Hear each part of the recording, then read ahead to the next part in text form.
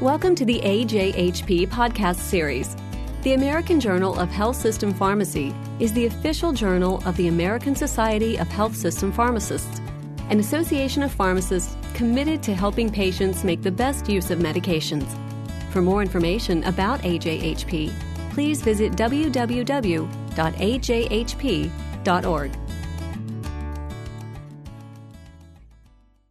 Hello, this is Miriam O'Hassel, Managing Editor of the American Journal of Health System Pharmacy, and I'm speaking today with Dr. Douglas Wakefield. Dr. Wakefield is a professor at the Department of Health Management and Informatics and the director of the Center for Healthcare Quality at the University of Missouri. He is a co-author of a paper entitled Implementation of a Telepharmacy Service to Provide Round-the-Clock Medication Order Review by Pharmacists, and that paper will be published in the December 1, 2010 issue of AJHP. Thank you for joining us today, Doug. It's a pleasure to be here. Your paper describes the implementation of a telepharmacy service at a network of hospitals in North Iowa, and I was wondering if you could tell us a little bit about how you became involved in that project. Sure. A few years ago, I was at the University of Iowa, and we were doing research looking at the use of information technology and the effect on care delivery and quality. A subsequent study that emerged is, in a second grant that emerged, was the opportunity to look at a network of critical access hospitals. Those are the really small hospitals, under 25 beds, more limited services, that were going to be collaborating to actually do a series of information technology implementations as a group. And so we thought this would be a great opportunity to actually look at, well, how would a group of small hospitals who generally don't have all the resources in the world go about this really pretty daunting task? And so we worked with them and had the privilege of working with those hospitals to look at some of the great things they've done. And could you give our listeners a big picture overview of the Mercy Health Network North Iowa? Sure, be happy to. The Mercy Network North Iowa is comprised of a rural referral hub hospital located in Mason City. That hospital is about 235 beds. It's a really more complex rural referral hospital than some places. For instance, they have a heart center, they have a cancer center. They have some limited residency training programs. The network is comprised of the hub hospital and 9 critical access hospitals, all of which are independent hospitals, except one of the hospitals is owned by the hub in Mason City. Combined, they cover a 14-county area and a service area population in a little bit over 200,000. That network and the hub hospital actually also then belong to Trinity Health, which its corporate headquarters are located out of Novi, Michigan. Trinity is a Catholic health system, has a large number of hospitals in the Midwest, but also has hospitals and facilities outside of the Midwest.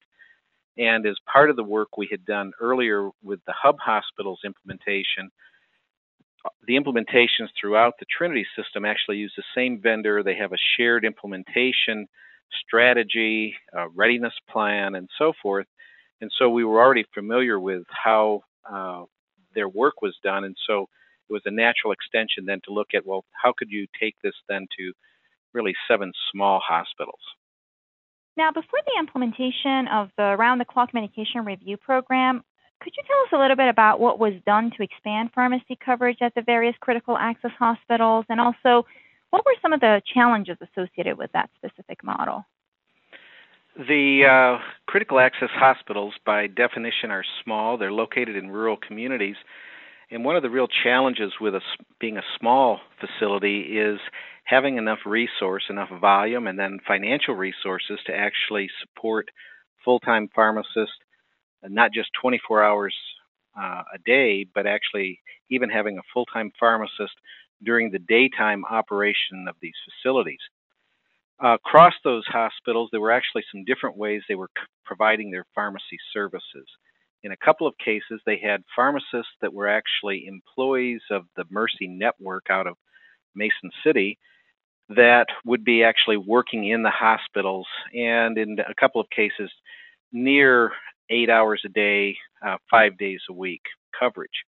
In the other facilities, actually, it would be local pharmacists who would be running the commercial pharmacy in town, who on a part-time basis would be providing periodic coverage in the hospital to do order review and other pharmacist necessary tasks for regulatory purposes and so forth.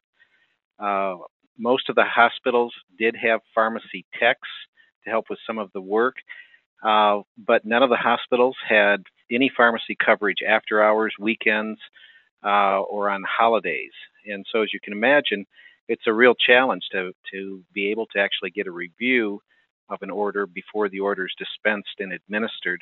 And likewise, in those rural facilities, because pharmacists aren't there, the nurses actually would then be going to the pharmacy to do the dispensing, which creates another challenge as we think about quality and safety of the medication process. So there was a great deal of interest of at least how did they begin to attack the issue of getting an order review, and they also did some other work to actually reduce some of the potential problems with nurses serving also to do the dispensing of the drugs when pharmacists weren't available. Since there are several common telepharmacy models in rural hospitals, would you please describe your specific model for our listeners briefly? Sure. The model that was created really was built off from a shared vision of a desire to improve patient care quality and safety in the region, also to the extent that it would improve efficiency or reduce unnecessary cost related to pharmacy practice. The desire was to try and standardize components of the work and the workflow process such that you could really gain some efficiencies while also helping to ensure better quality and safety. So this model actually began with an initiative to create a shared formulary, that is a formulary where all the hospitals were using the same drugs, same doses, that they would be stocking it. That first step is important because, as you'll learn, the reviewing pharmacist who's located in a remote setting doesn't have to worry about does this pharmacy have this drug or that drug. They automatically will know which drugs are available, and it'll be the same across the facility. So that helps to improve the model. Second, they made the commitment to use an information technology-based platform to allow the remote pharmacist to do the review. So the hospitals agreed to adopt to use the same EMR, the same CPOE systems, the same pharmacy system within those to actually facilitate the ordering and to facilitate the workflow in terms of using those systems. That model actually allowed for workflow efficiencies and standardization where across the facilities using the same software, they could really come to better agreement about, well, what's a consistent way that we should be doing things. It's a distance-based review system whereby the remote pharmacists, in this case, actually the reviewing pharmacists, are provided by a Mercy Dubuque hospital, where that they have access to the same EMR, all of the same records in real time that the physician or the nurse in the facility where the order is getting originated have access to. The way it works is a physician will either enter an order using the CPOE system, and then there'll be an automatic firing of an email to a dedicated terminal in the remote pharmacy setting where that will initiate a process. Or if it's a written order or a verbal order, that written or verbal order is scanned through a dedicated process where that too will then be automatically fired to an email where the reviewing pharmacists then are monitoring the screen for new orders, and they then go through the process of reviewing it just like you would in your home pharmacy. Look for, is the order make sense, and so forth. Are there any questions? If there are, they then have a telephone number directly to the care unit or to the physician where that they can try and get clarification. Or if there's a question where the pharmacist needs to look at the patient's medical record, they're able to look directly into the patient's medical record remotely through a remote access. So the model really is one that allows 24/7 review when they don't have pharmacists locally. Hospitals still continue to have on-site pharmacists during the times they had, but what they provided is really the off hours. So really the bulk of most days in terms of when pharmacists weren't there, nights and weekends. Now, how did you ensure that effective communication channels existed between the pharmacists who were at the remote sites and then the nurses and the physicians who were working at the various critical access hospitals? Reviews by the remote pharmacist are typically done within 60 minutes of the time that the order is made. So that actually means they're looking at it when the people making the order potentially are still available there. Now, if there's a need for an emergent medication and a need to actually get something administered right now before a pharmacist can review it, they have that capability, but then again, those orders are subsequently checked and reviewed in the same that you would in any other circumstance. The call numbers are clearly found as part of the training, getting people ready, really kind of rehearsing through, okay, if there's a question, test it out, being able to call between facilities, look at the record, actually enter information, and so forth. So the communications really became more seamless to some extent. Again, it's if you were in a large hospital, you might have a pharmacist responding without them physically being on the unit to actually ask the question because they're using exactly the same kind of telephonic and electronic communication systems. How did you educate the nursing and medical staff about the telepharmacy service? That's a great question. A great deal of effort actually went into the educational process because, as you can imagine, this really is a change in the workflow.